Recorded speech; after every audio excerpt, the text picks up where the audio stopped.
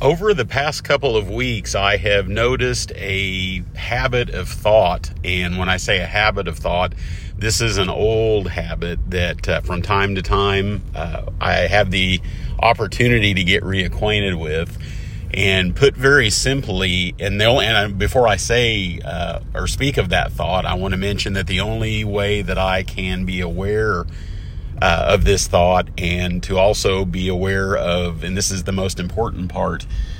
the only way I can be more aware of the space between the thought happening and my perspective and how I am experiencing that thought,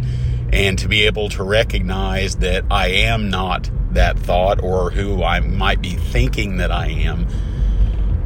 But it is this practice that allows that headspace. It is this practice that allows me to have the perspective of witnessing this thought without identifying with it, without believing that it is the truth or that it is absolute reality, because I know it's not. And in this case, it's kind of like an old familiar friend. I have spoken to many people who have these as well. These are some of these habitual patterns of thought that seem to sometimes come and stay for long periods of time, and then sometimes they come and go. This old friend, so to speak, is the thought that things in my life or my life is not working out. And I realize upon deeper reflection that the only reason that I would be thinking that my life is not working out and that things are not working out, because somewhere along the way, many, many years ago, most likely when I was a young child, and it doesn't even matter, I'm not looking to blame anyone or anything for me developing this habit of thought. It was simply what I absorbed from the culture around me, the people that were most formative in my life. Somewhere along the way, and I take responsibility, that's the other part of this too that I want to say, is that I realize that while I am a human being having thoughts, that I can't stop these thoughts from happening, and I can't regulate the content of these thoughts. That what I do ultimately want to do is to take full responsibility for being the person that's having them and the choices that I make, or in some cases don't make, as a result of having these thoughts, and being careful to resist the urge to act on whatever thoughts that I'm having or internal reactions that are going on.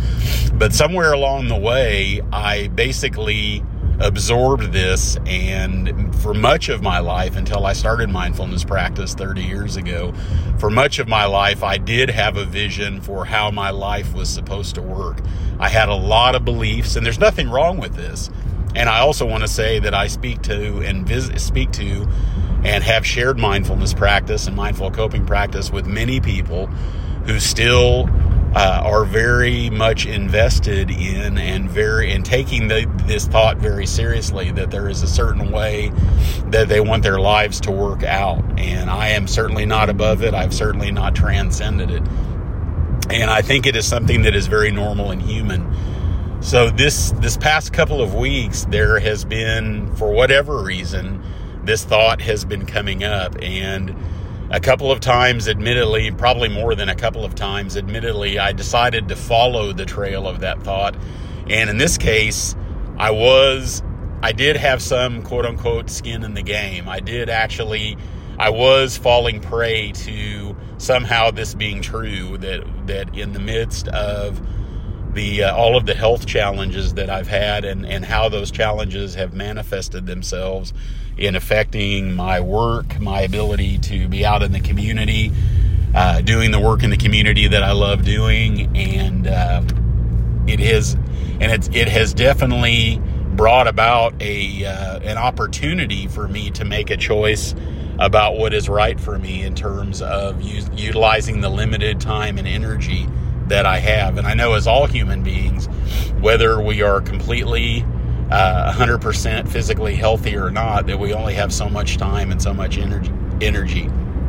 But in this case, somehow there was a part of me that was, or maybe it was all of me, I shouldn't even say part of me, that I was buying into this, that somehow I really was beginning to believe these thoughts that I was happening about how it felt like, and I think the narrative came around, this year, nothing has worked out. Nothing has gone the way that I've wanted it to. And I would sort of review the year going back to January 1st and beginning to analyze and really thinking of all the things that just seem to fall away naturally on their own, and my need to cling to them and to try to perpetuate these things that I thought needed to happen and who I thought that I needed to be, somehow in the midst of all of the physical pain that I was dealing with and the physical fear, the physiological fear, and that I was feeling, that ultimately these things, without me realizing it, I just let go evidently of a lot of things that I came into this year with ideas about. And I'm admitting this as someone who has practiced mindfulness for over 30 years. I say this because I want to make the very important point that it does not, practicing mindfulness does not guarantee that we are going to eliminate any self-defeating thoughts or patterns of thought or any negative or self-defeating self-talk that we may engage in.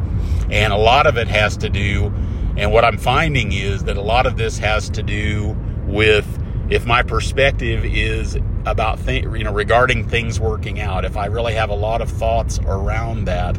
and I'm thinking a lot about it, and I'm analyzing it, and I'm trying to prove to myself and to make this case for how much things have not worked out,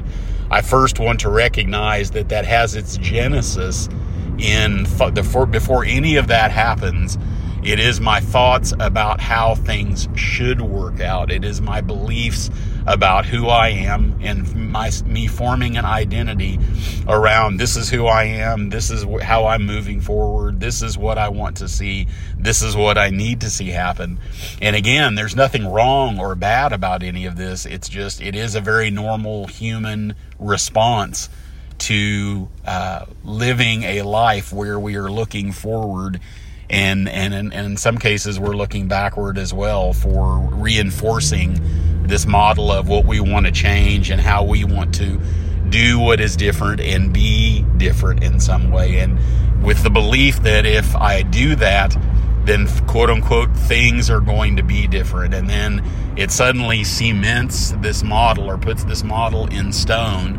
And maybe I shouldn't even say in stone, because maybe this model in some cases does change and morph and evolve over time based on the external circumstances. But I don't want to get too wrapped up in how all this works. What I really want to speak about is that it is first any beliefs that I have about how it should be, or even before that, any thoughts that I have about how it is, and making, resisting the temptation to buy into any thoughts where I'm judging how it is, and creating beliefs around how I think it should be, and getting really wrapped up in finding the differences between how it is and how I think it should be in the future. And then I begin to be identified as this person who is moving forward, trying to make my life different, trying to make myself different, trying to act different, trying to think differently. And what I have discovered in my own life is that for me it has been futile to do this, because ultimately what ends up happening is, while I am busy buying into these thoughts about how it is and how it should be, and buying into my beliefs about how it should be that form from those thoughts, ultimately, what's happening is life is doing whatever it's doing. And I know that is a whole other subject, the whole, based on the saying that life is what's happening while we're making other plans. I believe that's how that saying goes. But anyway, whatever is happening is happening. And in some cases, what I am doing or choosing not to do could very well be affecting what is happening. But I don't want to get into all the mechanics of all the analysis of what affects what is happening and how much and what percentages and how much of it is me and how much of it is outside circumstances. I find that all that really at the end of the day doesn't do me any good, because really all I want to be able to do is to be able to be here. And I recognize that's a personal choice that we all have. And realizing theoretically, and when I began this practice years ago, that it was more along the lines of it was a model in my head. I wanted to be able, once I discovered through having teachers who could illuminate this for me, that what life really was what actually was happening, and not what was going on in my head, and not how I thought that it was. And at some point, I began to recognize that there was first a model that was built around the importance of recognizing what actually is happening and seeing how life really is unfolding. What has happened over the past probably 20 years or so, and I'm not really trying to be exact about how long it's been, that at some point it has gone from sitting down and practicing mindfulness, engaging in these meditative practices that inform my ability to mindfully cope and to be able to be mindful on my feet in the middle of life while it's all happening. At some point, it is actually evolved from just having a model about what is really going on and what I think is going on to actually experiencing. And this is what I really want to emphasize: when I can begin to experience what actually is without being burdened by believing everything that I'm thinking about what I'm feeling emotionally and feeling in my body. If I can actually be here and experience it, then that is really, and I hesitate to use the word magic, but I'm going to use that word because that's what came up, and I want to honor my own intuition, whether it makes sense rationally or not, that I can actually really experience the magic of life because I can actually be here however it is, experiencing and feeling whatever it is that I'm feeling and whatever I'm thinking, and there's no need for me to be able to try to regulate that or brace against it or resist it. And then if I can just be here however it is, and that's really what I want to bring this back to, what I was speaking of initially, was that I was able to, after a couple of weeks of being visited, so to speak, by this old pattern of thought about things not working out, what I began to do was I began to find space within those thoughts, between those thoughts, where I really could just experience life working out however it was. And I didn't need to judge it. I didn't need to determine whether it was right or wrong. It didn't even matter whether things were going the way I had wanted them to go or even thought that they could go. I just simply, at some point, became, and there was no becoming, really, I shouldn't even use that word, but I found myself just being a human being, breathing in and out, experiencing whatever I was experiencing without any need to compare it to any visions that I may have had about how it should be or how I wanted to create a life that was a certain way. And there began to be all this space opening up and all this room where I could just simply appreciate what there is to appreciate, and whether that is the things that are nourishing and the things that make me feel better, and in some cases appreciating the things that don't make me feel better. And I heard recently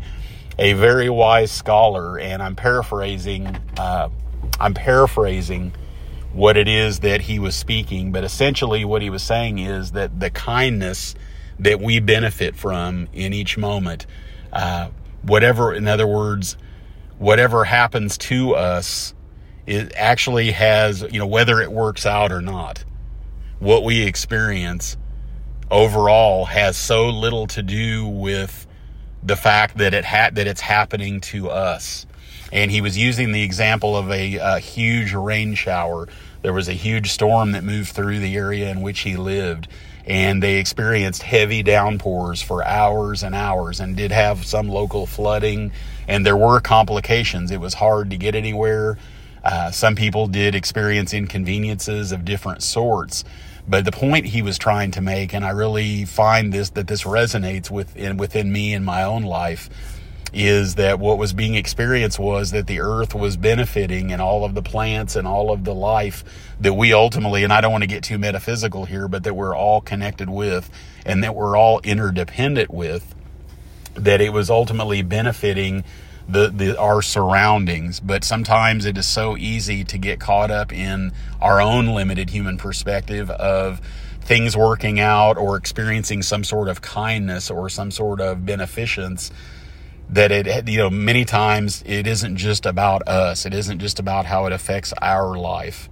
or our lives as a collective, as a group of people, but it is ultimately about how it benefits. If it's benefiting anyone or everyone, then it isn't just about me at all. And that is the point that I want to really end what I'm sharing with, that this practice has enabled me to go from a place of being really wrapped up in the thoughts that I had about who I am, who I am supposed to be, what I am supposed to be doing, how it's all supposed to work out, the way that it should look,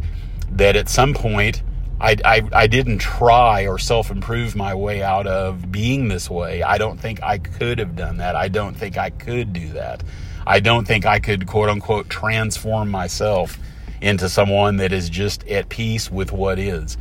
But after what I've experienced over actually just year to date and even late last year, experiencing what I've experienced in terms of raw fear, physical pain, physical suffering, and in some cases, emotional suffering that I chose for myself due to my way of reacting internally to the pain that I was experiencing. Ultimately,